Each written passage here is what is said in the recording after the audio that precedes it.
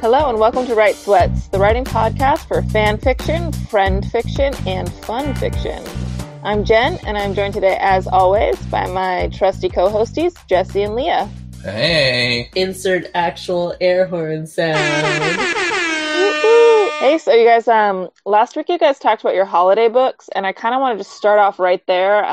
Tell us about the book exchange y'all have been doing. Yeah, so for Hanukkah this year, instead of giving 8 presents, we gave 8 different books we found for each other, and then with the stipulation that they were also had to be thrift store books, or used, or somehow discounted, whatever. We weren't spending, $14 a night or anything like that. Right. So my family is Jewish, and Hanukkah is a big part of how I grew up. And when you get together with someone who celebrates Christmas, it becomes a very expensive month if you try to celebrate both holidays as you did as children. Yeah. So this was kind of a way to really keep with the spirit of the season and kind of put our own little twist on it. So each night we gave book or books that were, found in some way or at a very deep discount. And I think given that we've never really bought books for each other, there was a little bit of guessing to it. We didn't give each other wish lists. There was no, I'd really like it if you bought me this, or any sort of other guidelines to it. It was just sort of a free-for-all. And especially when you're looking at a thrift store, or we spent a lot of time at the Escondido Friends of the Library bookstore, you don't really have a great selection. You have what's there, and you kind of have to make the most of it. Well, and that was a bit of the hard part, too. We had, on top of the thrift store constriction, we had the constriction where we had to take it seriously. We couldn't just get things we thought were funny. Or yeah, I like that. Or goofy or anything like that. Because when you're shopping at a thrift store, you can just get, here's 8 Harlequin novels, end of shopping, Mm-hmm. Or in our case, you can go to Grand Avenue and go to the used bookstore that sells almost exclusively Harlequin novels. Exclusively. It's a pretty... Yeah, give me some of those. It's an amazing You'd place. like it, Jen. It's split up by genre. So it's not... So under the whole romance umbrella, there's like... Cowboy Regency is a big section. Yep. Oh yeah, that's a really popular one, I think. So it's really, really detailed and really organized. But we couldn't do that this time. So we'll start with some of the books that we got each other, and then there are a few books that were actually given to us by the other Jens. 2 of our friends that we do family dinner with every Thursday night. Since Hanukkah fell during that, they pitched in and got us some fun used books as well, and those were absolutely bananas. So one of the first ones that Jesse got me was Neuromancer by William Gibson, which I have never read. But I've heard good things about that one. I've heard so much about it. I've read it. It always comes up in every article about futurism, or article about post-humanity, or article about dystopian sci-fi. Exactly, yeah. And it really was the framework for the Matrix movies, which I absolutely adore. I don't even think Jesse understands how much I've watched and how much I love those movies. All 3 of them, even to the end, even the animated one. So I'm so excited to finally get to read this. And he actually found a really nice copy of it without a lot of tears in it or other people's notes. A lot of the stuff we got ended up with a lot of weird notes. What are your Matrix rankings? What are my Matrix rankings? By movies I like, or movies that are fun to watch? No, I just mean compared to themselves. I probably like the Animatrix, the Matrix. Animatrix 1? Yeah. That's nuts, but okay.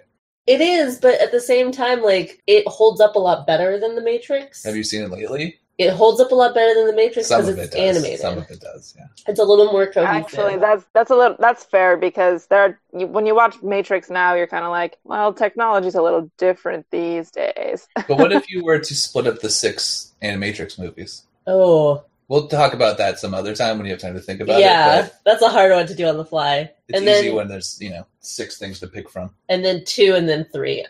3 is a better movie, but 2 is just bananas. I had never seen 3, and now I go 1, 3, 2.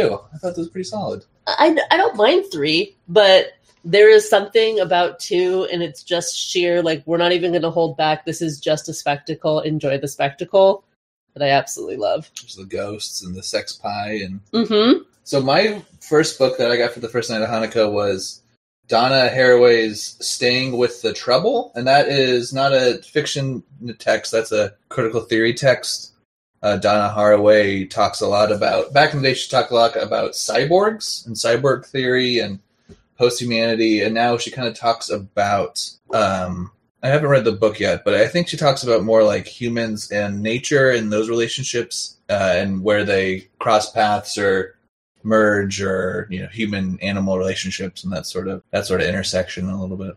And her cyborg theory was one of the books that when Jesse and I started dating, it was always on the top of the book piles in his apartment. It was always really close to wherever he was working or wherever he was reading, because it was such a big part of what he enjoyed kind of referencing in his writing. So it was really exciting to find something a little more up to date from her. I think this one was from 2012. Yeah. So that's why I went for that one. That is super cool. I love that. I love that idea.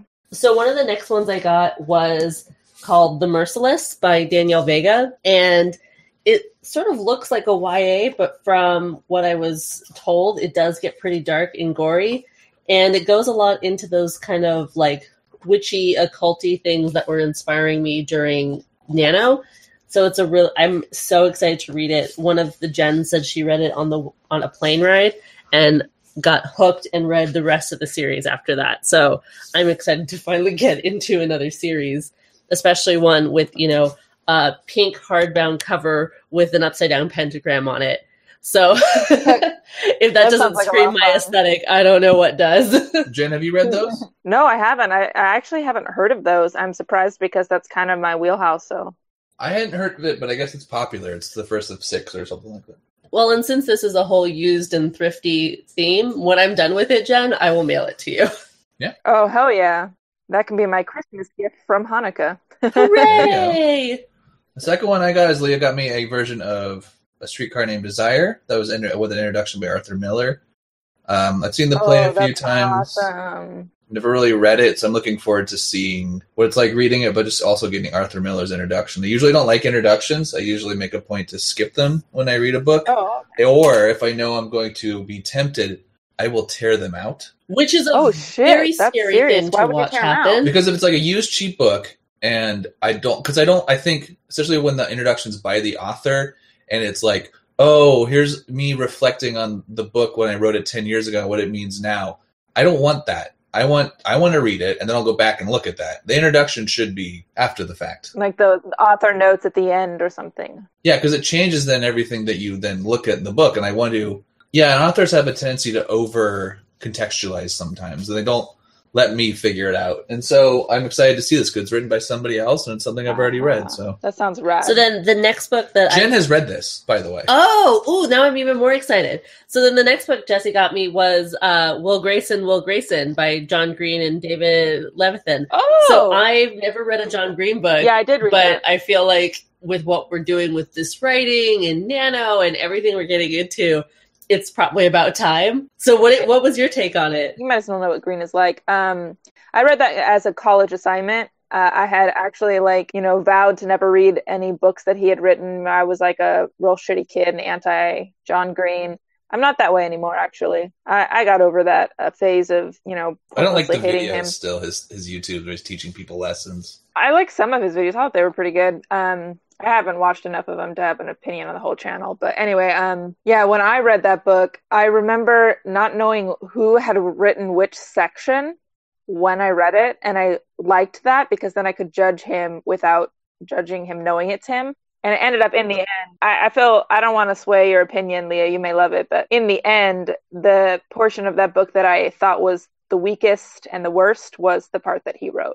And that's fair. I'm not looking for an excuse to like an author, but at this point, he's so much a part of writing and writing culture, you can't avoid it. Oh, he is, yeah.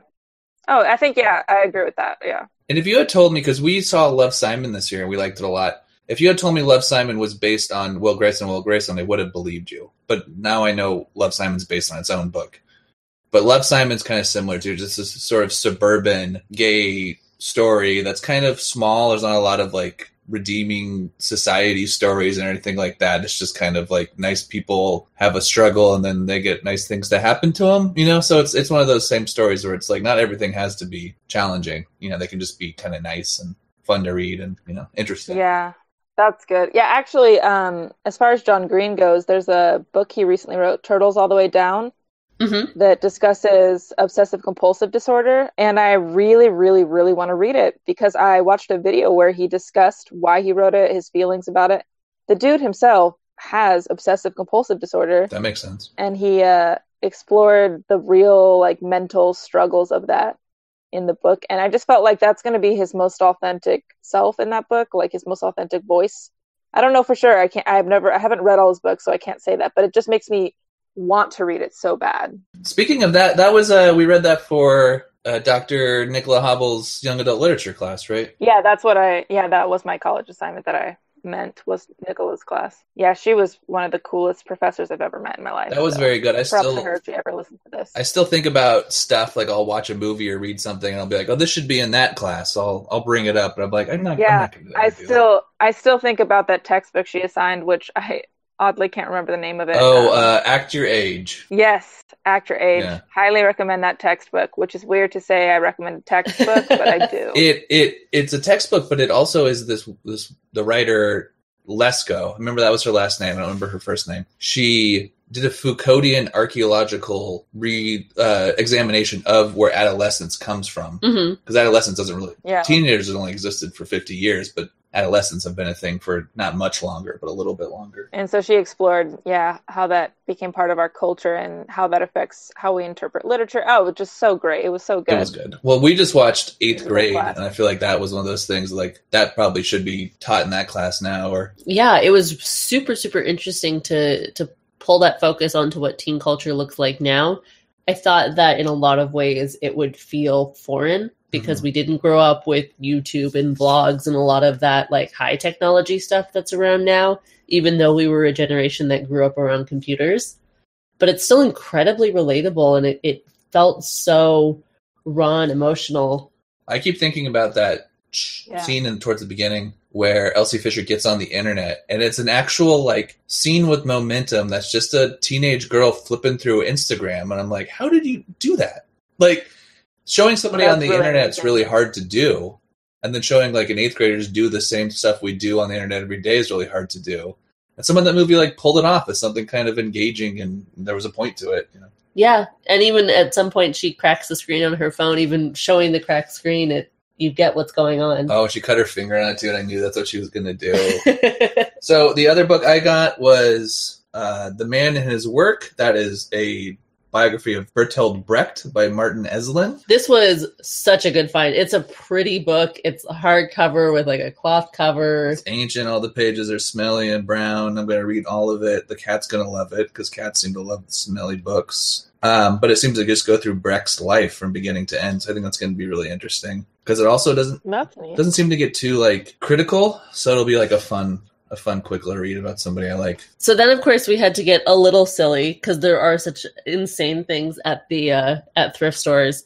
And this one was a twofer.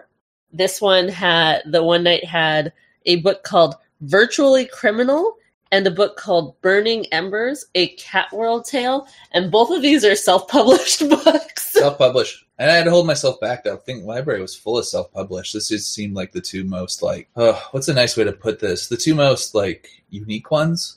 Yeah. Well, unlikely to be picked up by a major publisher. Right. That's how we put it. I mean, hopefully. So one is about... It doesn't mean they'll be bad, y'all. It doesn't mean they'll be bad. They might look weird, but I'm just saying they could be. I did my research. Completely surprised. I flipped through a few pages. I took. Oh, okay. Okay, never mind then. One is about a virtual reality video game in which everyone is still referred to by their character name or screen name. And then the cat one is actually about a world of cats. They're not cat people. They're just cats. And probably the most heartbreaking thing of the whole book so far is the inscription on the back, which reads, Copy 42, 8/19/13.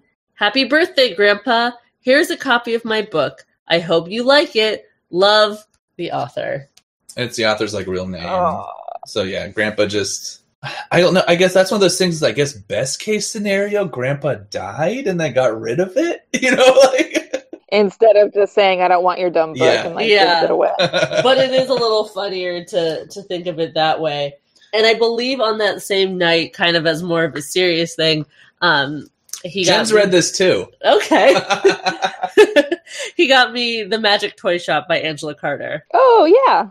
I have read that. Well, I was thinking a couple weeks ago when we were talking about, Leah was talking about her story, her Nano story, and there was like a woman in history that like killed a bunch of people, and it kind of reminded me a little bit of how that novel is full of allusions to everything. Kind of any line is an allusion to something. Yeah, that one was like a lot of like mindfuckery for me because of the amount of like allusions. It was a lot. One of the main allusions is Blackbeard, and I feel like what you were talking about kind of probably influenced Blackbeard later. Mm-hmm.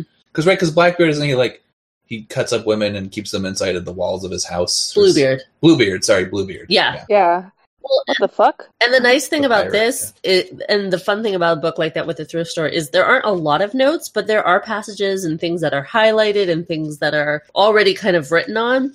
So it gives you kind of a nice guide as you're going through it. Well, I still have my notes from our undergrad and my own version, too, so we could compare. We can compare notes. Yeah, I probably have my version somewhere around here with my college notes. I actually love picking up books with other people's writing in them. It's just so interesting it's almost like getting a second story while you're reading your story. Yeah. It's like someone else's journey through the book. Oh, I love it. Yeah. Right, and people react so differently. So you can go through and read a passage and they'll highlight, a certain phrase that you'll find to be completely irrelevant or nonsense, but it was what spoke to them at the time. Well, and a lot of times with books, I love that. I'll see people that will make like a claim on the corner, and I'll have to then say no to it and write my own notes in there. Or you have to respond. Yeah. I actually like that when people respond to others' notes, and I've only ever seen that in used college books, but I would love to see that in like just a fiction book I pick up somewhere one day. What book was I reading a few months ago? I feel like it was like maybe like a classic of some sort or something like that, but there was a female protagonist, and I read The Ice Storm. That's right. And there's like a female protagonist, and she cheats on her husband, but she doesn't really cheat on her husband. They go to a key party, and she goes home with somebody else, and they spend the whole book trying to explain how sympathetic this character is. It takes place in like the 60s, so she's like a Betty Draper sort of housewife.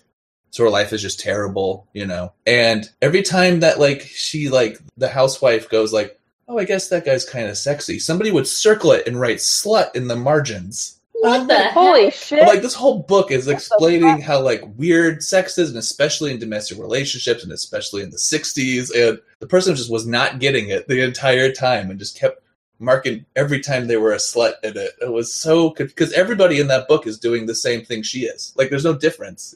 Except a lot of people in that story are actually acting on it. Yeah, all the husbands and all the wives are doing the same thing. There's no difference between her and anybody else. Well, and there's also no shame in recognizing someone who's hot.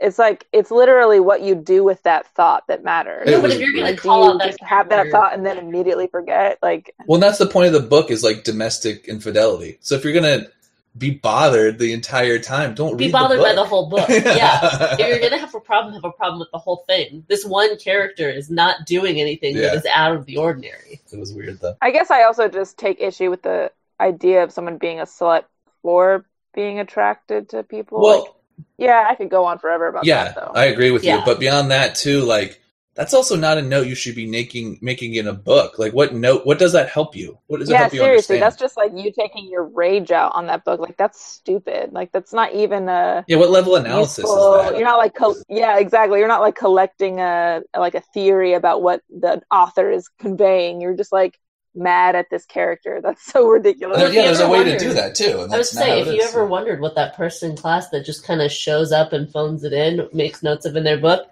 it's probably that. I think that constantly when I see just one or two notes. I'm like, what were you doing? I make too many notes. So the other book I got, which sounds like a joke, but it really isn't, is Jimmy Buffett's A Salty Piece of Land. Which is a little bit of a joke, but a little bit not of a joke. I'll read it and I'll enjoy it, Tell me what that's about. You know Jimmy Buffett? How far do we got to start at the beginning? I know that name, but I don't know why I know that name. Okay, so Jimmy Buffett he's yacht rock. No, he's not. Well, yeah. Okay, so he's a yacht rocker. Soft rock guy, who sings such classic songs as Margaritaville and Cheeseburger in Paradise. I got it. I know who this is. Has a chain of restaurants called Margaritaville. And he's the most sort of interesting figure in pop culture. It's really easy to fall down his hole of just his businesses and what he's done. And there was a New York Times piece on him putting together his jukebox musical he made last year. And there's just all these really weird things about him. And he's really like business savvy, but just at selling to like middle America. Because he's really sold. He's the guy who did the song that's like, I hate math, right? Yeah, he did Math Sucks. Yes. Oh, Math Sucks, that's right. Wow, yeah, that's a deep cut. And he's really sold this fantasy to like his hardcore fans of who are called what? They're called parrot heads. Parrot heads. And they tailgate like there's no tomorrow with their plastic flamingos and palm trees and palm fronts. But he sold this fantasy of like the relaxed beach life. That's what I'm saying. At the core of it, the whole philosophy of Jimmy Buffett is like, hey man, just be chill and we can have like a beer on the beach. You know, it's not like going to like the gathering of the Juggalos where it's like, what's the point of this? They're like, we're mad at stuff. Where I'm like, well, no thanks, guys. You know, like it's dumb and it's weird, but like at the bottom of it, it's like harmless. You know. Yeah. But he's also written a bunch of books, and they're about a fictionalized version of himself called Tully Mars, and so this is a collection of Tully Mars stories. And it looked absolutely bananas. It's in my parents' library. My mom really liked them a lot, so I'll just keep it going. I'll read it. Yeah, keep that island life living. I love it. Yeah, I don't like it. It's one of those things that's just the longer you stare at it, the more it gets interesting. Yeah. Well, maybe you'll end up a big old parrot head at the end of it. I keep making people go to Margaritavilles with me, and if you're not quite like doing it at arm's length, like I am, where one arm is at arm's length, the other arm is pulling it in close, you know, then it doesn't quite make sense why you were at Margaritaville where the food is terrible and it costs $25 for a burger. And there's stilt walkers making balloon animals. Waitresses on stilts making balloon animals, a live band. A live steel drum band. It's great. Not just a regular band. And we're in like Universal City, or we're like some dumb hotel in the middle of nowhere, you know. It's absolutely insane. Should be a good read. So the next book that one sounds fun. The next book he got me was called Quicksand by Junichiro Tanizaki, which I'm only starting because they wrote it vertically on here. And this is going to come from the back of the book. From one of the greatest writers of the 20th century Japan comes a silky, nuanced novel of erotic gamesmanship and obsession. It just looks like a straight up, interesting, well-written, good book. So Can you say the title again for me? Quicksand. Thank you. I'm just going to Google it. You know. I think I may have read one of his books earlier this year. Do you remember that one about the couple that was written in different diaries that I was telling you about? Mm-hmm. And like the husband kept like putting the wife to sleep with like sleeping pills, and then he would like look at her without her clothes on, but she would secretly not take the sleeping pills, and she was awake the whole time. Mm-hmm. But it was written weird. But it was written like 1933, and it was about like Japan before like the Cultural Revolution there and stuff like that. So it had a bunch of things I just didn't understand because I didn't grow up in 1940s Japan. I think that might be the same person. I'm not positive. The next one I got the complete novels of Mark Twain. It's a 2-part book, I guess. It's in 2 hardbacks. It's from like the 70s, so it's got like a great, weird, sketchy 70s drawing. Watercolory. Yep, Mark Twain and all of his characters. And I've never read any Mark Twain, and Leah thought that was a travesty, so now I'm going to read them all. There we go. You're set. He seems like the kind of person that would really enjoy that like long, candid autobiography of Mark Twain that's out there, or at least that part 1 is out there. I've always wanted to read that. Yeah, that's my big holdup too. And so does it make sense? Because that was also there at the used bookstore that I could get either the autobiography or this 2-set. But I kept being reminded that he didn't ever read Mark Twain. So why read about Mark Twain if you'd never? Yeah, I've been wanting to do it eventually. I mean, I know I like humor books a lot. So then the next thing I got was Swamplandia by Karen Russell. We talked about that a few weeks ago. Mm-hmm. I don't know anything really about it going into it other than what's on the back of the book, but I'm kind of excited. It's got a cool alligator on the cover, and it's a Pulitzer Prize finalist. So it's a real trippy book. I would say it's an American magical realism, which there's not a lot of. Yeah. Yeah, that's cool. That's a fun one that I like. That should be that's a good match for Leah's kind of like interests with that stuff. He did such a good job with this, given that I don't read as much as I used to. so it's kind of hard to tell what I would be into. I think you absolutely hit it out of the park. And then Leah got me a copy of Crazy Rich Asians. Hell yeah. I'm blowing through. Have you read that one yet, Jen? I have not, but it's up there on my list. We both absolutely loved the movie. Love the movie. The book is good. I think it's as good as I haven't seen the movie yet. It's worth seeing. It's so much fun. I want to see it, but I want to read it first. Yeah, I don't know if it makes a big difference. I think they're pretty much the same, but the book gives you a bit more insight, obviously. It's a book that's written to be read on the beach. Like, it's not really trying to do anything stylistically that's you have to pay too much attention to or that is too challenging. And I don't mean that in a bad way, but it really is a story delivery service. So it's kind of similar to the movie. I don't think it's disservicing the book if you watch the movie first or anything like that. Oh, yeah. I just didn't want it to sway how I perceived the book, but I'm down to just watch the movie. The only thing that sways me is I'm able to imagine what the people look like. So if you don't want to do that, I think that's the only big difference is. But at the same time, like, I'm imagining now Constance Wu and Michelle Yeoh and Awkwafina. Like, there's worse people to be imagining. So then I think it's a good segue to go into the books we got from our gens, because they were absolutely bananas. So they got us a lot of like really pulpy, sort of weird things. Yeah. There's one, I have one called High Saddle, which is a two-fisted loner who cared for no man, no woman, just revenge. I have a book from the Saga of Thorgrim, the Sword of the... Sorry. I don't know why I said that. I said sword wrong. The Saga of Thorgrim, the Sword of the Nurglingas. All right. We Wish You a Merry Murder, which I am not going to read until after we read that one. When we do our writing thing, because it's a Christmas mystery. Oh, yeah. Okay. 2 stories from the Adventures of Doc Savage. One is They Died Twice, and the second one is The Screaming Man. And then there were some other fun ones. There was Scary Stories to Tell in the Dark 3. And The Complete Cheese Cookbook by Kraft. And then just 2 weird self-published pamphlets. One of some guy's really strange poetry. It's very genuine, though. It's very genuine. I'm not sure how I feel about it. I think I don't like it. But I think a lot of that is because if I were to write poetry, it would be of this caliber. Yeah, that's how I feel about mine. Yeah. And it's me mostly just trying to be mean to myself rather than critical of anything I'm reading. Well, it's not good, but it's so sincere that I'm like, I just feel bad not liking this, but sorry, guy. You know? And then the other is called Comets and the Rise of Modern Science, and it is a pamphlet from BYU. You know, though, that one, I recognize, I don't know it, but before we had like JSTOR and shit like that, that's how critical essays would be printed. So I have one that's about like, it's from like 83 and it's like the job of place and the works of Steinbeck. And it's like a little pamphlet like that. Like it's like 12 pages, you know, because that's the only way that you were able to publish them before. Oh. So then the last thing the gens got me, which is kind of interesting because it ties into my last book from Jesse, is they got me a copy of Slouching Towards Bethlehem by Joan Didion, and Jesse got me The Year of Magical Thinking by Joan Didion.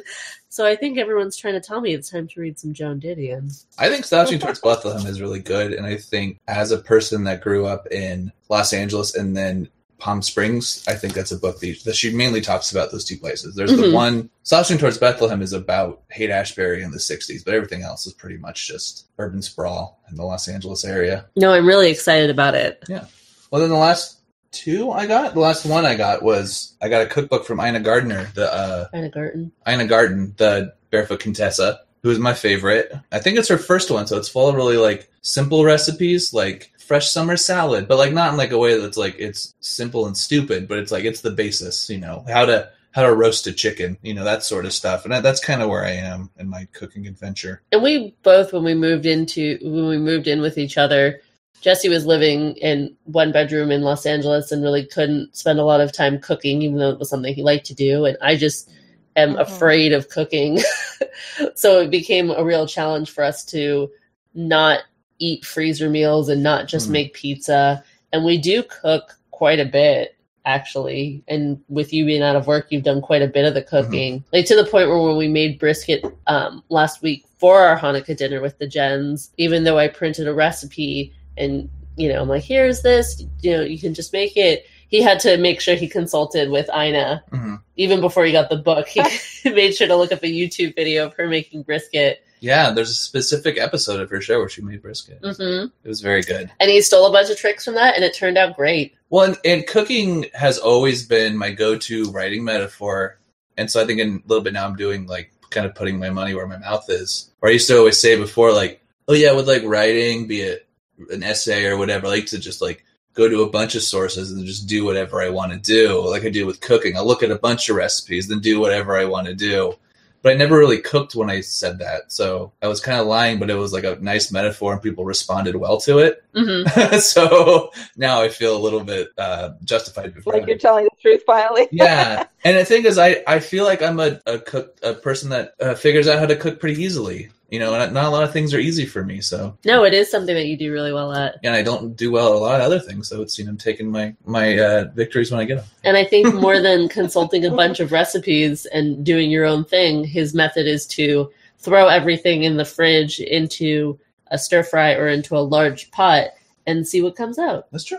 And it hasn't failed yet. No. The only other thing that we got, or I don't know if it's the only other thing, but the other thing that I got was the Diaries of Aleister Crowley. Remember he created the Church of Satan? He didn't create the Church of Satan. What's his thing? He's just a Hollywood weirdo, right? Not quite Hollywood, but yeah, just a straight up the king of occult, basically. But very similar to that book I was writing within the book for Nano. It is about a lot of like kind of half-baked metaphysics, and there's a lot of Satan math in it, like a lot of like this word times this book equals 666, which equals this, like a lot of that sort of stuff. Yeah.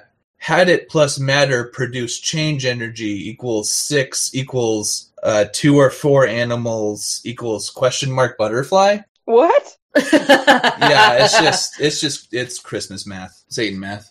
Satan math. So yeah, that was our Hanukkah. Yeah, and I was gonna ask Jen though to have her be a sort of a part of this. Jennifer, how do you usually approach giving or getting gifts during the holidays? Because I know it's kind of hard sometimes to find the right book, but also what I've thought about a lot this time is like a lot of people don't care about getting books. So you're going to be that like nerd that gives your like relative a book. Like not everyone responds to it the same way that I've responded to it. So that's what I've been thinking about lately. Yeah, not everyone's excited like they're finally getting to do something they wanted to do or whatever. I gave a book, like I went through some of my old books and was sorting through them and gave one of my old books to one of my coworkers, and that's like low commitment because it's just like one of my older books, so it's not like I spent a bunch of money on like a brand new book that's just gonna collect dust in someone's apartment. I was gonna say, as I've gotten older, like when I was younger, when I was 13 and we were just starting to build Amazon wish lists, 8th grade, yeah. I had every single book that I could ever have wanted to read on there. Copies of things I already read. It was meticulous and I kept it updated constantly. And I think I'm at a point in my life where I would rather have someone not look at my list and not buy me the book that I want to, because I can go buy myself a copy of the newest Lestat book or whatever is happening in my life. And I want a book from someone that says, hey, I think you'd like this. I thought about you enough to pick something that may be completely wrong. So they're putting themselves out there. Yeah. But I think that you'll like it. Yeah, there's something about getting a book too, even if it's not something I would like, that I'm going to read it instantly, even if I don't like it. So maybe there's something to be said about that. Because I'll read all of these books you got me this Hanukkah before I read one that I bought myself. And all the ones that you bought me too. Yeah, read all the ones I got you. I've read half of them, apparently. I didn't realize that until you started listing them off. So, yeah, that's what I was thinking, too, though, while buying stuff was, like, there's also a little bit of just, like, leaning into it. Like, do I want to be the uncle that you're going to get a book from every year? Yeah, why not? Why not be that uncle? That's true. What else are you going to do? But, I mean, I'll be honest, though. If I had, like, well, I do have a nephew. Like with my nephew and niece, if I get them books, I'm also going to get them other things. That's what I was thinking. I don't want to like pretend like my hobbies are the only like hobbies that matter. That's my my snag too. And I don't want them to just be polite and then essentially just throw it away, but have it live on their bookshelf forever until they get rid of it. Not because I feel like, oh, they need to value the gift, but if I get somebody something and they never look at it again, then I gave them a bad gift. Yeah, I gave them the wrong thing. That's on me. That's not on them. No. And it's not like a big appliance that they can go with a gift, like a gift receipt and return. Yeah. Books don't necessarily always work like that. I had a cousin, when she was growing up, you couldn't buy her the wrong book. Because that was her hobby. That's kind of how I was. But her younger sister, it was the complete opposite. Not that she didn't like reading, but she didn't get that bug that her older sister got. And so you really had to pick books for her a little more carefully. When I was younger, we had my aunt's family used to not give us books, so I think they had occasionally, and I always read them because they were given to me, but they would give us a lot of patriotic audiobooks. What? Yeah, like one that I remembered listening to a lot because I liked the TV show Spin City was Barry Bostwick reading just like historic American texts. And he doesn't really have all that good of a voice, even though he's played FDR a million times.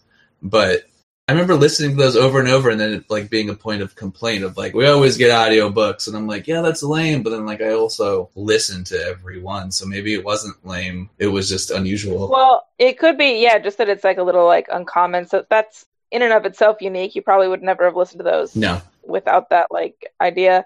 But I mean, there's also such a thing as like a bad book gift that's like aggressive. Like I know that my family, my mom would receive and continues to receive like videotapes and books about why Jesus is real.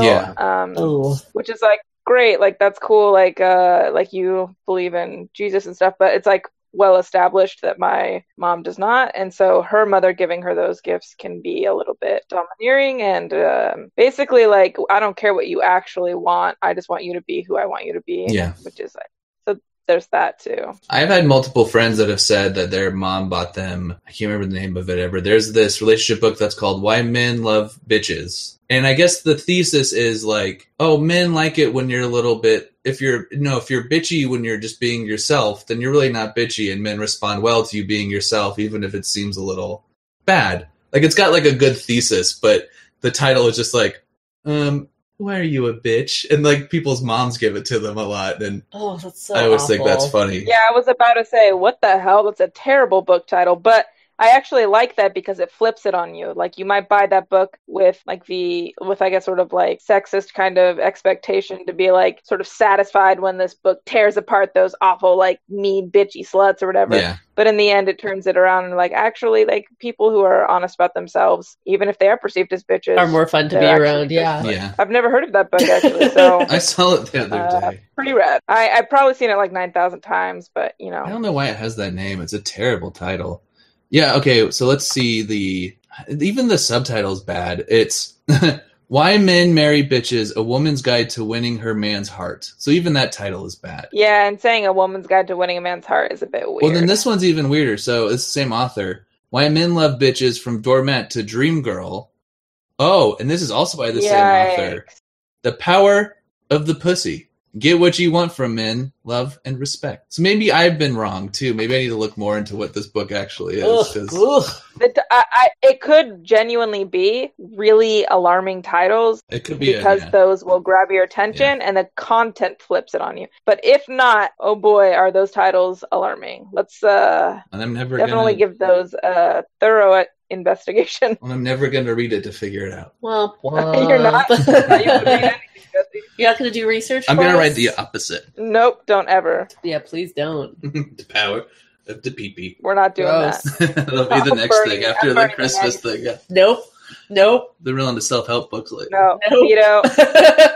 So I have to pee, Leah. Do you want to read the piece you worked on while I do that really fast? No, because I need to pee too. Oh, can we take like a... I also I had a book swap for my writing clubs that I could talk about if we're not. Yeah, let's take a fake break and we'll be right back.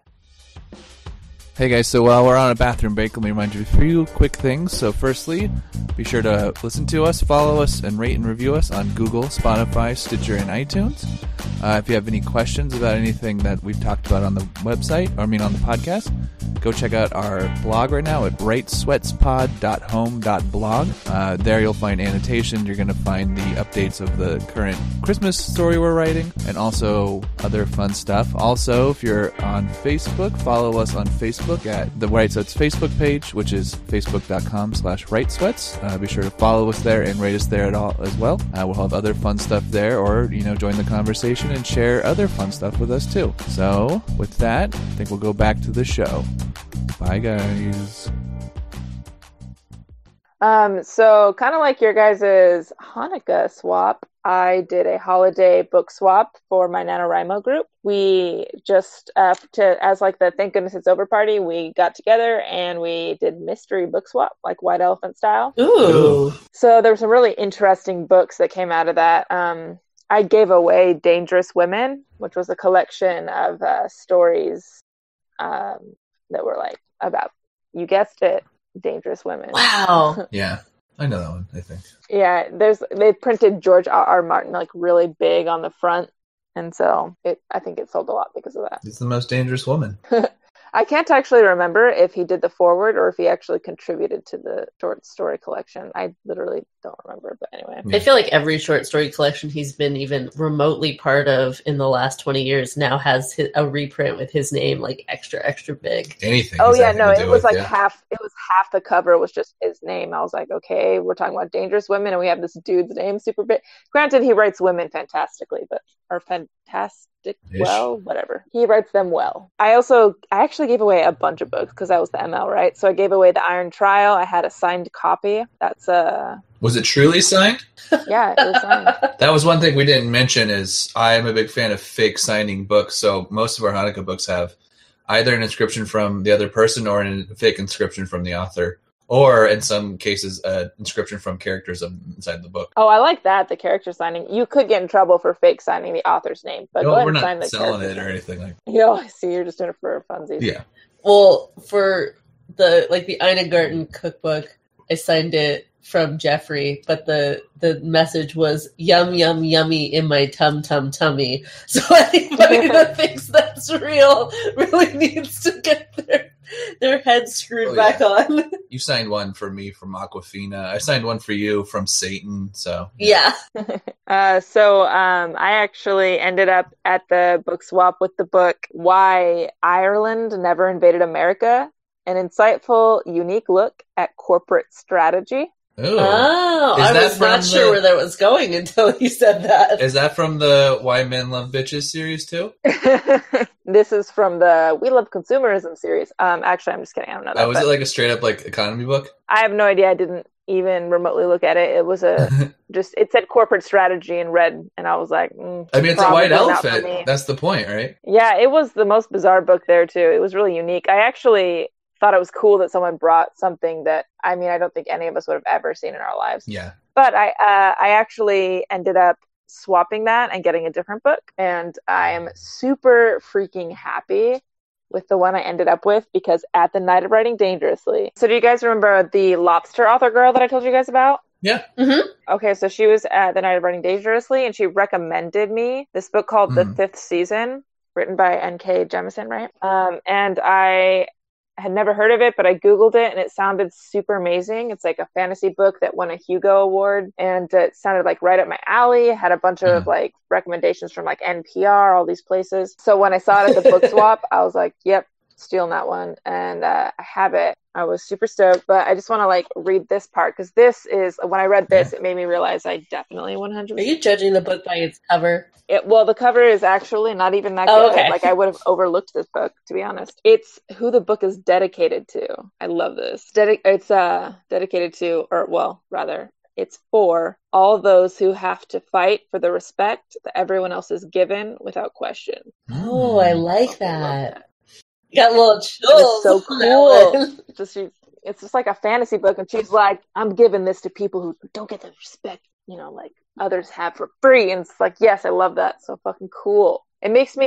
Is it like a sci-fi book? It's fantasy. And I just think with that kind of dedication that there's probably going to be really good exploration of power and respect and privilege and things like that in this. Yeah, it reminds me of Parable of the Sower or something like that. What's that one?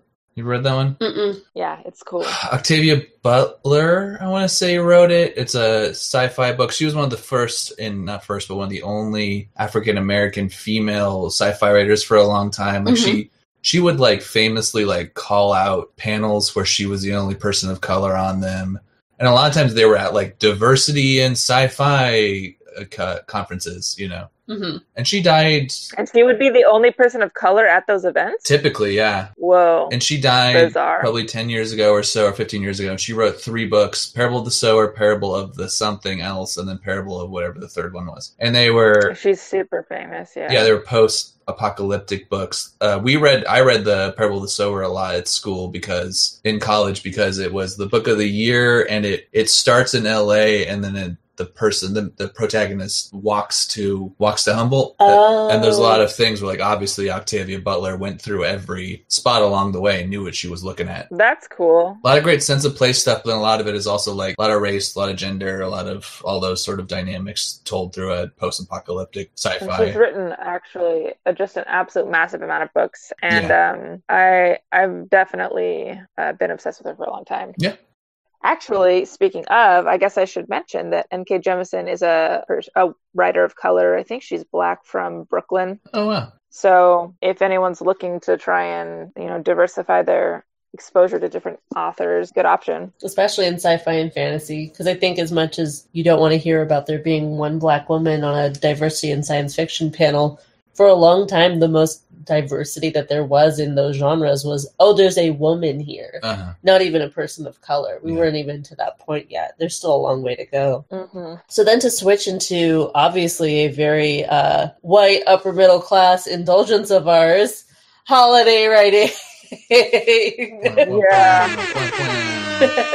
So, Jen, you didn't write anything this week, which you weren't supposed to do, so it's no big deal. But what are your feelings on the holiday book now that it's sort of been able to sit with you for about a week? Just the idea. The idea, not what I saw of Leia's writing. Oh, if you looked at it, then yeah, go crazy. Well, just as an idea, I'm really freaking excited. And I was bragging about it, writing something so ridiculous to my little club of people. Uh-huh. I had a lot of fun talking about it. Leah, how'd you feel writing? I obviously didn't get as far as I wanted to, and I'm still trying to restart that writing space that I was in from Nano. And it took me a while to feel like I was getting going, but in the past couple of days, even I feel like I've gotten a lot of stuff out.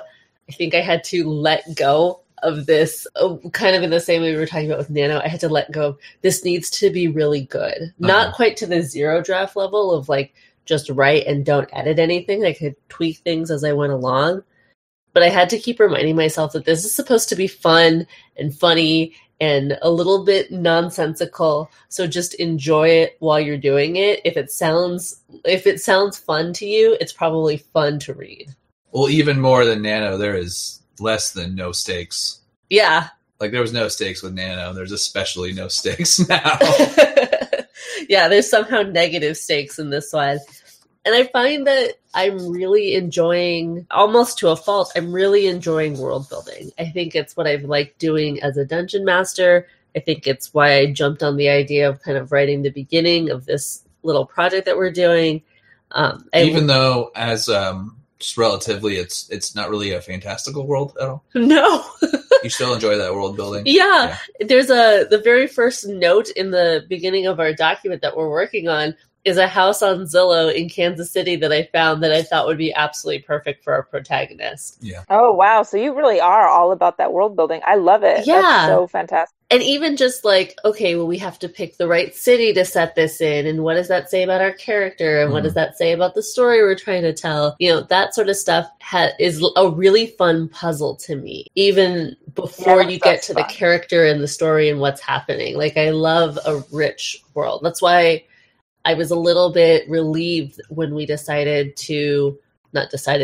when we were mashed without a fake kingdom or anything silly like that. I don't have to create a kingdom. I just had to find the right spot. Yeah. So I picked Kansas City because I think that Kansas City is kind of a big city, but it's not New York or LA, so you don't have to worry about the baggage that comes with New York or LA. It is a fairly like up and coming kind of techie city. So having a big tech guy who's in some sort of business isn't completely out of place there. Yeah.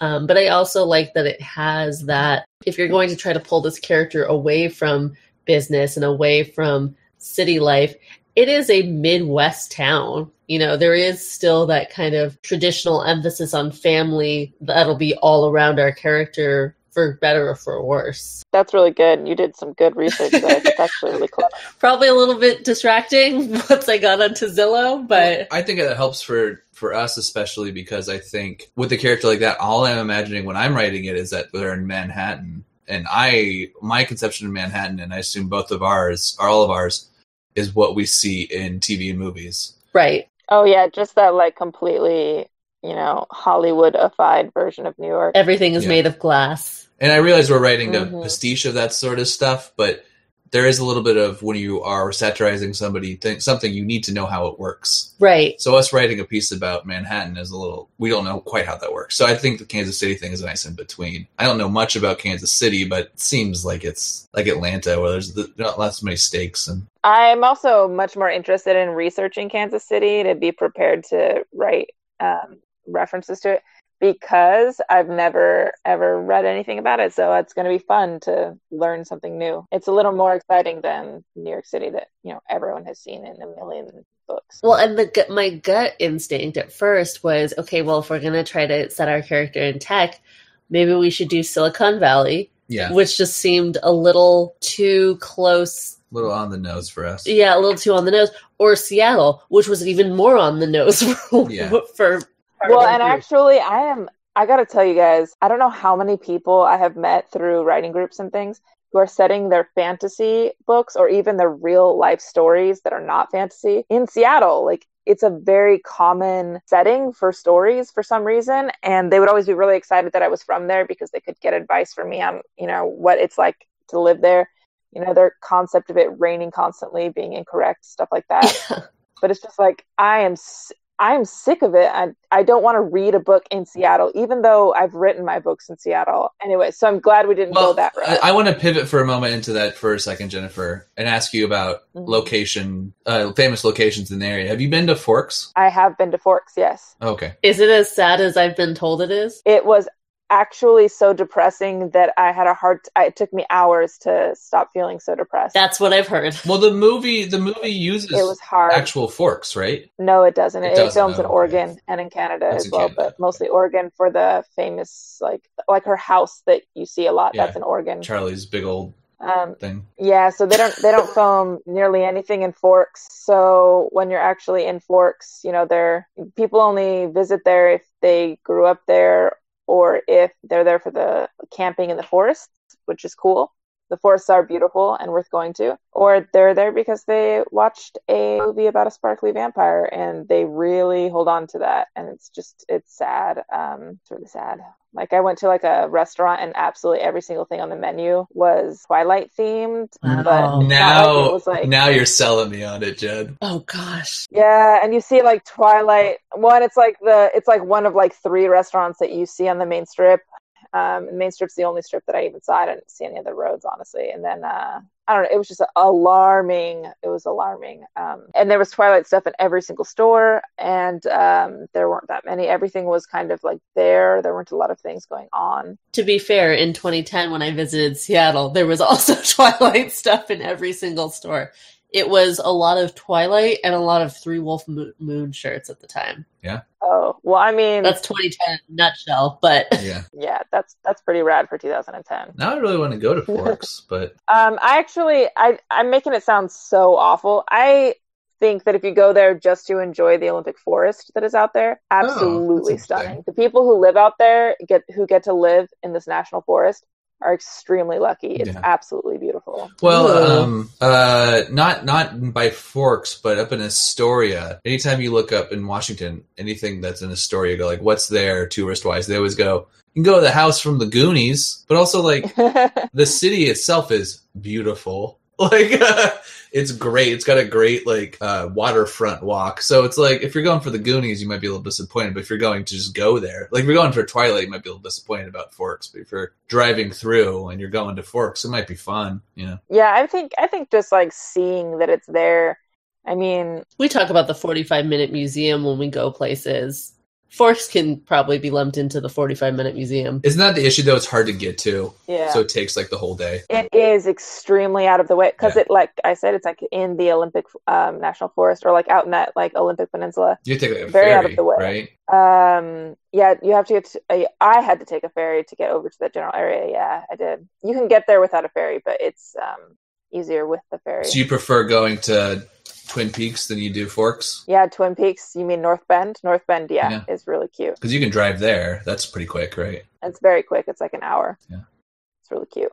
And actually, if you do go to Forks, you guys, definitely go to La Push. Oh, yeah. That's a real beach, I guess. Yeah. It's really, really, really beautiful. It's a real Indian tribe. It's a real, it's a real historical area. Yeah. So, Leah. So, on our list of places to visit now, Forks, Astoria, yeah, Kansas City, La Push, Kansas City, yeah, Kansas City. First, Kansas City. We gotta do some hard research on this, you guys. We cannot go in.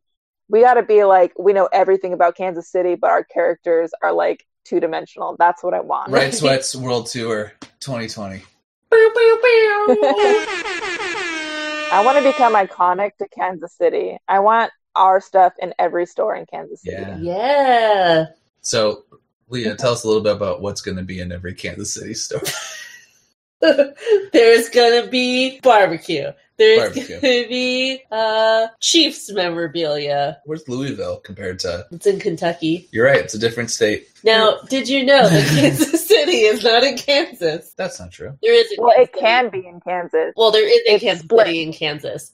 But we're talking Kansas City, Missouri. Ooh, so we're doing that half of it. Okay. Kansas City, Kansas is very small. Kansas City, Missouri is what people... people... it's not as exciting and it's not as famous. Yeah. Yeah, the Missouri one. I was not aware there was two of them until right now, so thank you. You learn something new every day. Yeah. I only know that because Kansas City, Missouri is actually really famous for like art and like tattoo artists. Yeah. Yep. Random stuff like that. It seems like it's like Athens, Georgia, or Austin, where it's a little bit of like the eye of the storm, so to speak. Yeah, it's just like the artsy part of an area that isn't really otherwise known for its art. So maybe rather than reading, for at least for the moment, as the person that's done a lot of this research and world building, in order to pass part of this along to you guys to write more of, what is it that you need from your world before you can start writing in it? I need to know nothing, but that's only because I know what genre we're working in, and I know that's supposed to be like snowy and winter. So past that, the little bit of geographical stuff I can look up myself. So neat things about Kansas City, it's not necessarily guaranteed that it's going to snow during the winter. Oh. So when I started it, I started in the slushy, awful rain, because when you start to bring in the magic of Christmas, then it should start snowing. Oh, well, spoiler alert, I wrote a couple paragraphs because I was bored and it's snowing in that one, but that's a little bit later in the story, so that's okay. That'd be fine. Yeah, we can use snow as because it's pretty common to use snow as some sort of like beautiful Christmas or like I guess Yule symbolism. Yeah. So we can just use that as a tool. So good classic cliche. I don't know. What else about the world do I need to know? Kansas City is probably pretty short, so to speak. Not a lot of high rises. Some in like a financial district, but not a lot everywhere. Right. It's a fairly flat area. One thing I know for sure is that the skyline is absolutely stunning. Like you get really amazing sunsets. I just know this too. Because it's along the river and it is fairly flat. Yeah. So we could utilize sunsets to kind of like set the scene. And with it being kind of that sort of odd bustling city center in a Midwestern state, you do get a lot of that like quirky art, street art. And since it's a little bit newer, there's a lot of new kind of cutesy neighborhoods and interesting things, live work spaces. It's very much not a millennial dream, but they're trying to turn it into sort of that ideal. Yeah, it's like Tulsa or whoever else is like that right now. There's Yeah. a lot of cities like that. So you can have a cute little townhouse and be able to walk to your coffee shop, but still be in a big city and work at your tech startup. Like Worcester, Massachusetts. And then also still be near like cornfields and stuff. Yeah. That's what they grow out there, right? Probably. I I assume, actually yeah. don't know. We should probably We'll Google look what this they're up. growing. I thought it was in Kansas until 5 minutes ago. Not in Kansas anymore. I think less than the city, I need to know about the characters. So we, Wait.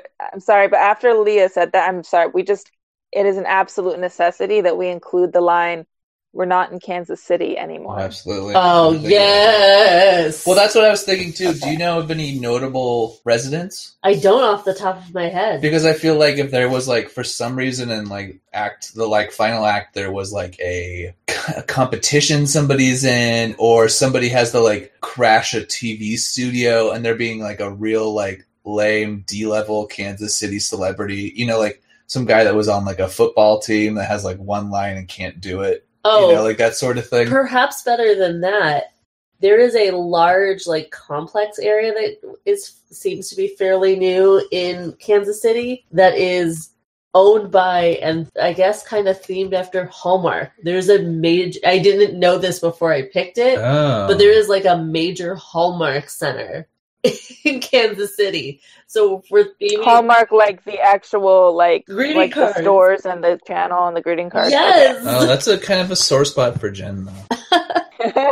That's true. I was fired from a Hallmark. Oh, no. So we all clear on that. What happened there? Um, I didn't deserve it. I probably did. Burt Bacharach is from Kansas City. I never kind of thought he was American, but that makes a lot of sense. Why? Because he was in Austin Powers? No, just because his music is, I don't know, Thomas Hart Benton. That makes a lot of sense. We can look this up later. Yeah, let me do it while you're talking. Yeah. And I already found who is going to be the person that shows up. Is it going to be Don Cheadle? It's going to be Sylvia Brown, Oh, that's excellent. the psychic. You remember her? So if you want to know kind of, She died 5 years ago. don't go down this Doesn't matter. hole. R.I.P. Sylvia. If you want to know stuff about the characters, at least kind of what we've fleshed out in the little bits that we've been able to plink away at right now. If we're going to deal with, I think we decided, and I don't remember if we decided this on the podcast or if we decided, close Wikipedia. I'm sorry. He's doing nothing but distracting me. I think we decided that instead of coming up with someone who looks like our protagonist is going to have kind of an estranged twin brother. Oh, yes. And I don't- noticed that, yeah.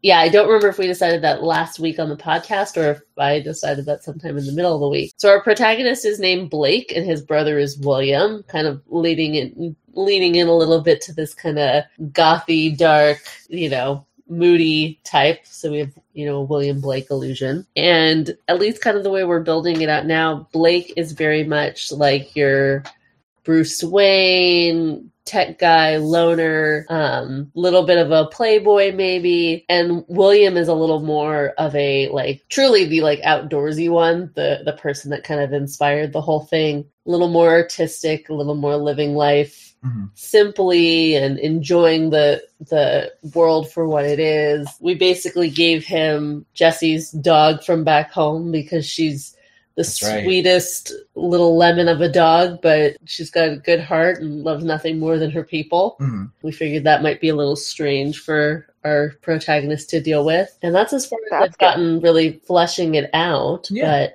more kind of comes as I write it. Yeah. As I kind of relax into it. Mm-hmm. What other kind of stuff do you guys like to build out before you start writing?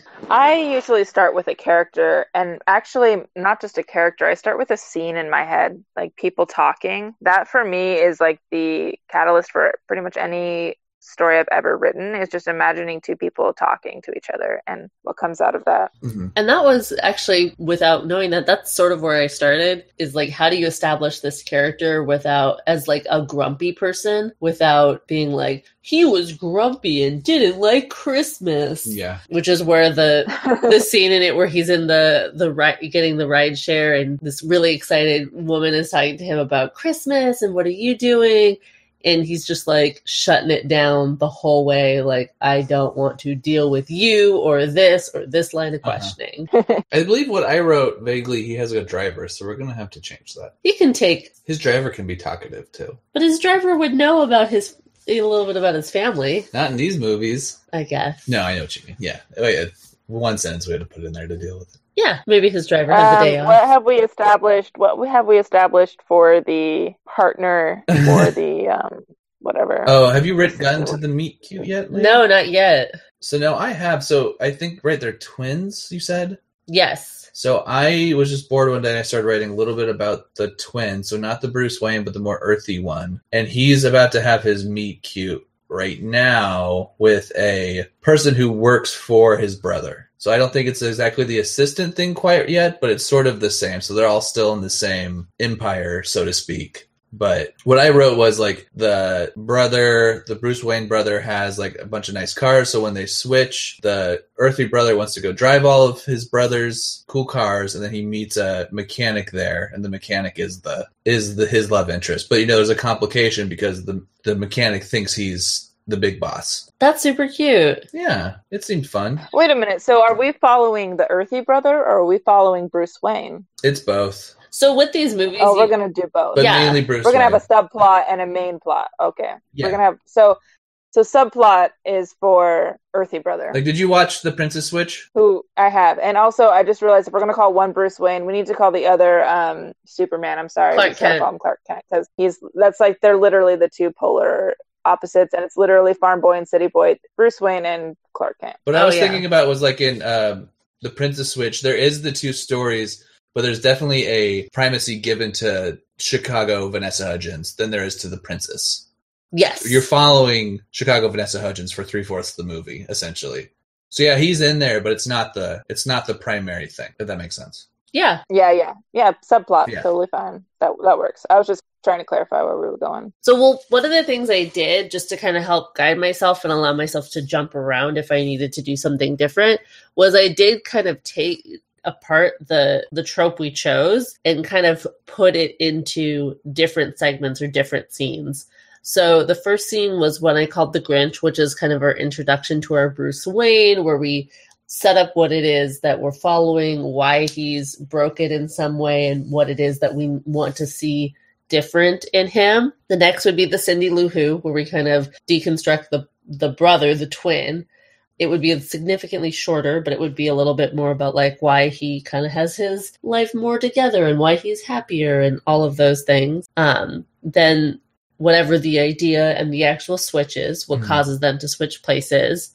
So then we would have fun shenanigans with the Clark Kent character getting to live a life of luxury, stirring the pot a little bit, causing trouble because he's more of a fun guy. Then go see what kind of shenanigans our Bruce Wayne gets into, kind of have him stumbling through a common life or a little more rugged life where he doesn't have his creature comforts. Have a scene where someone is onto them, where someone is kind of starting to put together that this doesn't quite add up. Don't cross the streams, which would be some sort of scene where they almost run into each other.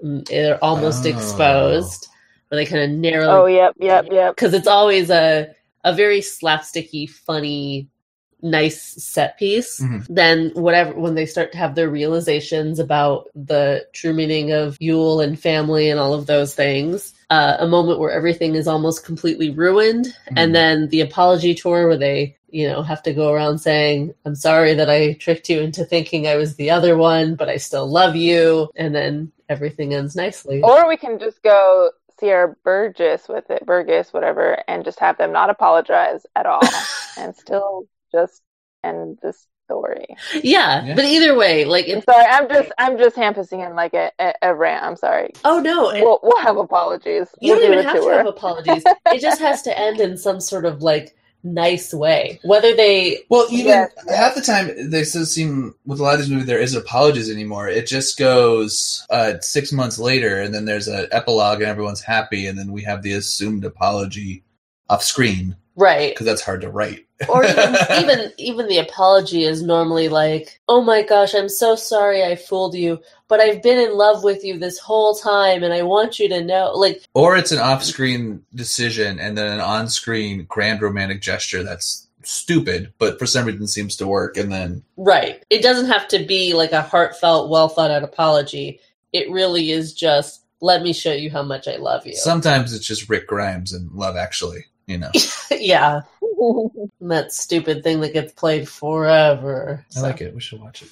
I know we will. So yeah, did you want to read anything from this, Leah? I had a bigger piece to read, but I guess I will switch it up. I printed both. Jesse's big thing from last week was the smart canteen and how we needed to tie smart canteens into it. Yes. And I think when I sat down and actually finally wrote about the smart canteen, I think that was the piece that really unlocked in myself, like, okay, this is something that needs to be fun for you and very silly. That's the piece that's the part that unlocked it for me when I read back too.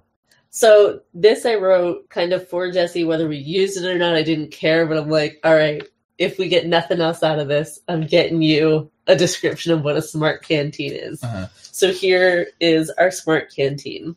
The Aqua 4, spelled A-Q-U-I and the number 4, had been the largest launch in the outdoorsman category since the pop-up tent.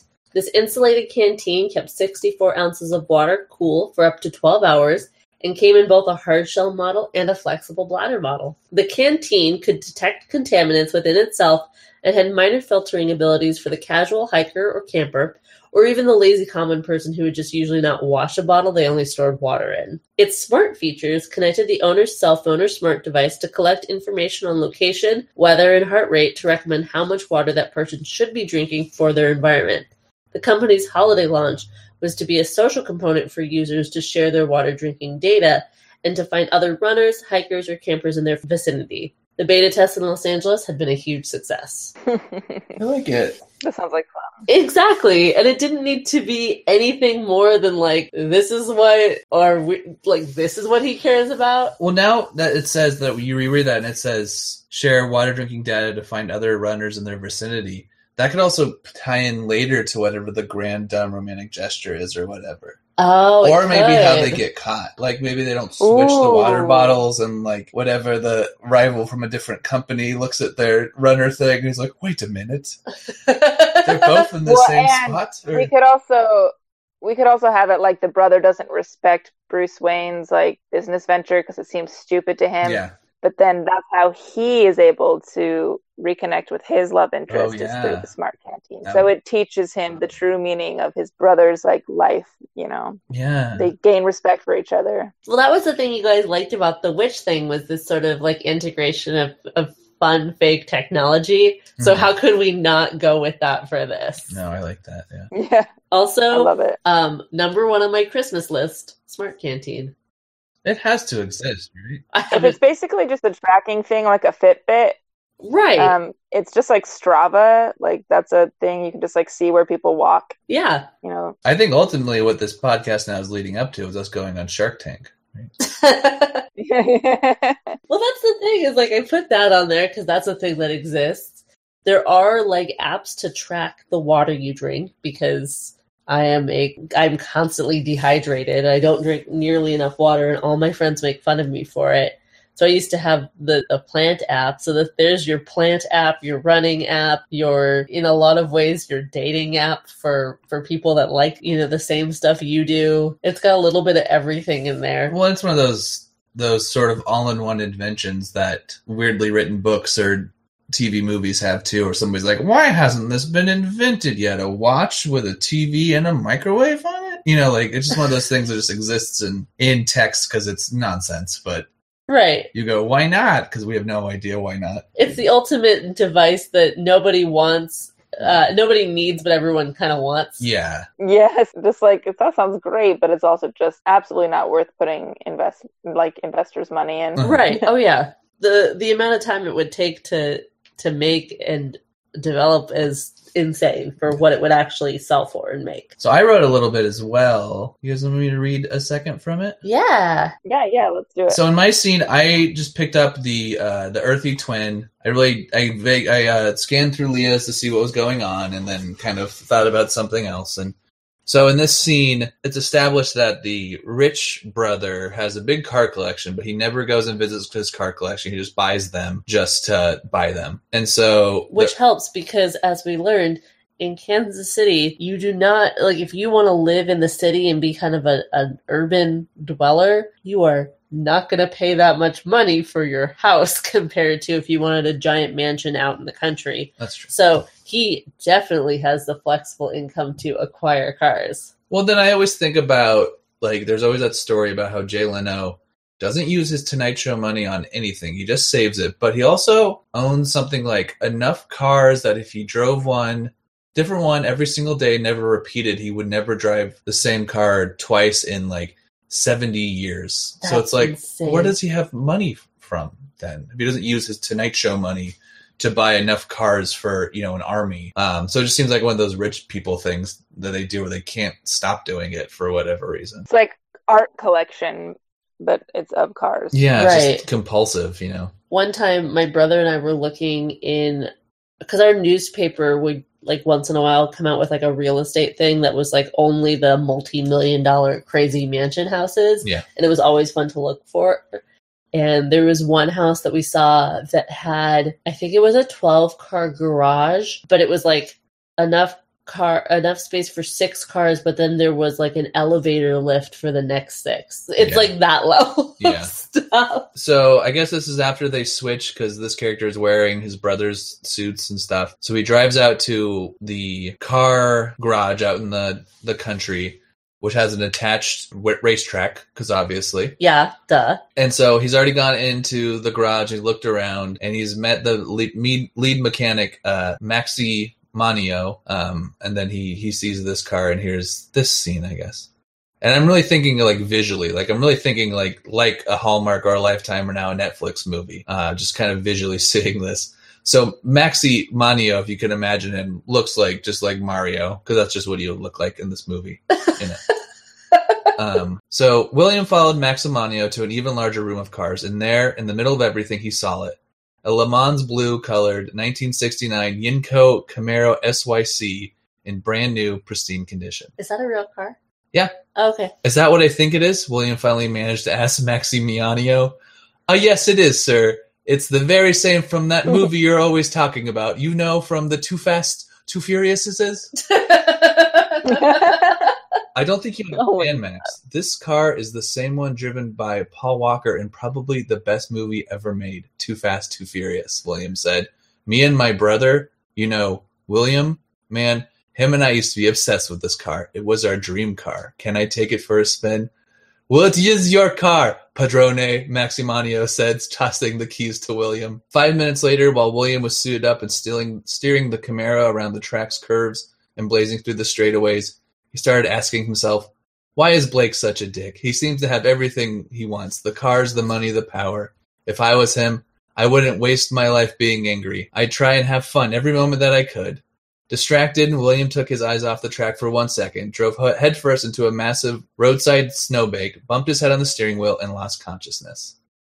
And then I have, in parentheses, enter dream sequence, because I'm not sure quite what that would look like yet. I think we need to know more about, like, what's going to go on in the plot, and then enter in a sort of harbinger dream sequence there. Yes, I love it, though, that you just have, like, the base for a dream sequence. Yeah, because then what happens is he wakes up and he sees the, like, secondary mechanic below Maxi Manio is I guess I can just read it. Are you all right? The man asked William. His hair was a radiant golden blonde and was slightly feathered from his face in a way that reminded William of Sean Cassidy. Where am I? Am I dead? Are you an angel? William said.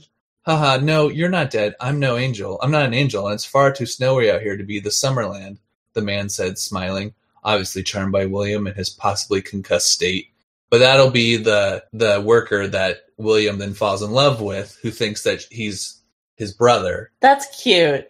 And then the Summerland is the pagan version of heaven. So I thought it was funny because I looked it up because he's like, "Is this heaven?" I'm like, well, that's stupid. because he's supposed to be whatever Right. new pagan. And so I looked it up and then it said Summerland, and I'm like, perfect, because it's supposed to be snowy outside. Yep.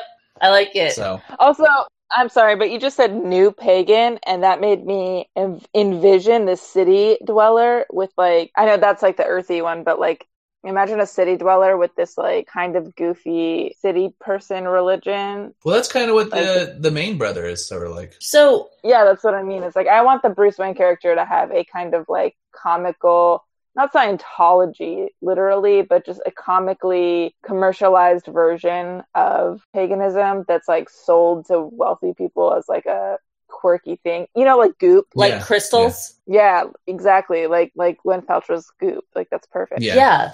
Well, and when you look into neo-paganism and stuff of that nature, there are people that do practice it in like covens or families or in groups. And there are people that really do practice it solo. And there's really not a wrong way to do it, which is Yeah. kind of nice. Yeah.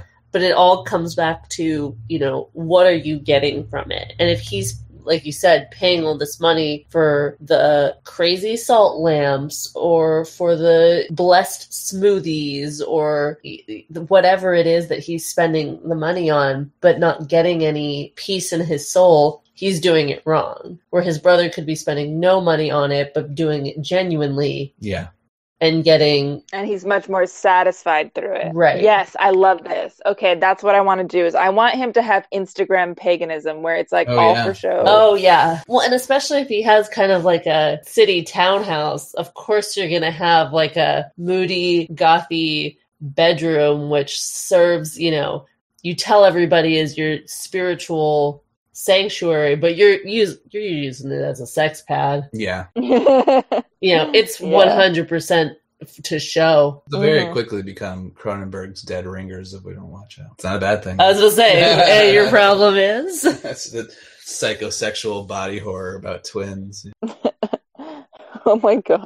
So I think for the next week, I'm going to keep writing at least this beginning piece, and Jesse's going to focus more on the middle piece and kind of see where we are. And then for the last week, we'll pass it to Jen. But it is a shared Google Doc. So if there's any of it that you want to hop in and contribute to that you're like, oh my gosh, this is something that needs to happen, I think it makes sense to hop in and do that when you feel it. That way we can all help get to it and have it make sense, have the things that are important to us guide the story. Yeah, and try not to worry too much about Okay. continuity. I'm because we can sort it out at the end. I'm glad you said that though, because as we started talking about this like Instagram paganism, I got real inspired. So Yes. Well, and that could always just be I'm an gonna aside that throw is just a flavor in there just to explain the world a little bit. It doesn't have to be strictly about the characters. No. well, and I can just write some stuff, and whether or not it makes the final draft, it doesn't really matter. I just want to explore that idea. It sounds fun. I sure have a hunch that will not cut anything out of the final draft, but who knows? I have a feel. No, there will definitely be things that just get don't make sense. Yeah. Or get moved around. Like it was Yeah. fun to write in the beginning, but it makes more sense at the end. I'm super excited for this. I think it'll be fun. I And like we said, there's negative stakes. So if we don't do it, that means we're just going to have to vamp more on here about what books we bought that week. So yeah.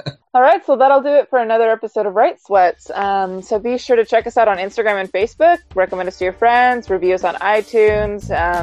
All that good stuff. And until next time, always remember, the miracle of Christmas has been inside you all along. Wow. Wow. Bwah, bwah, bwah.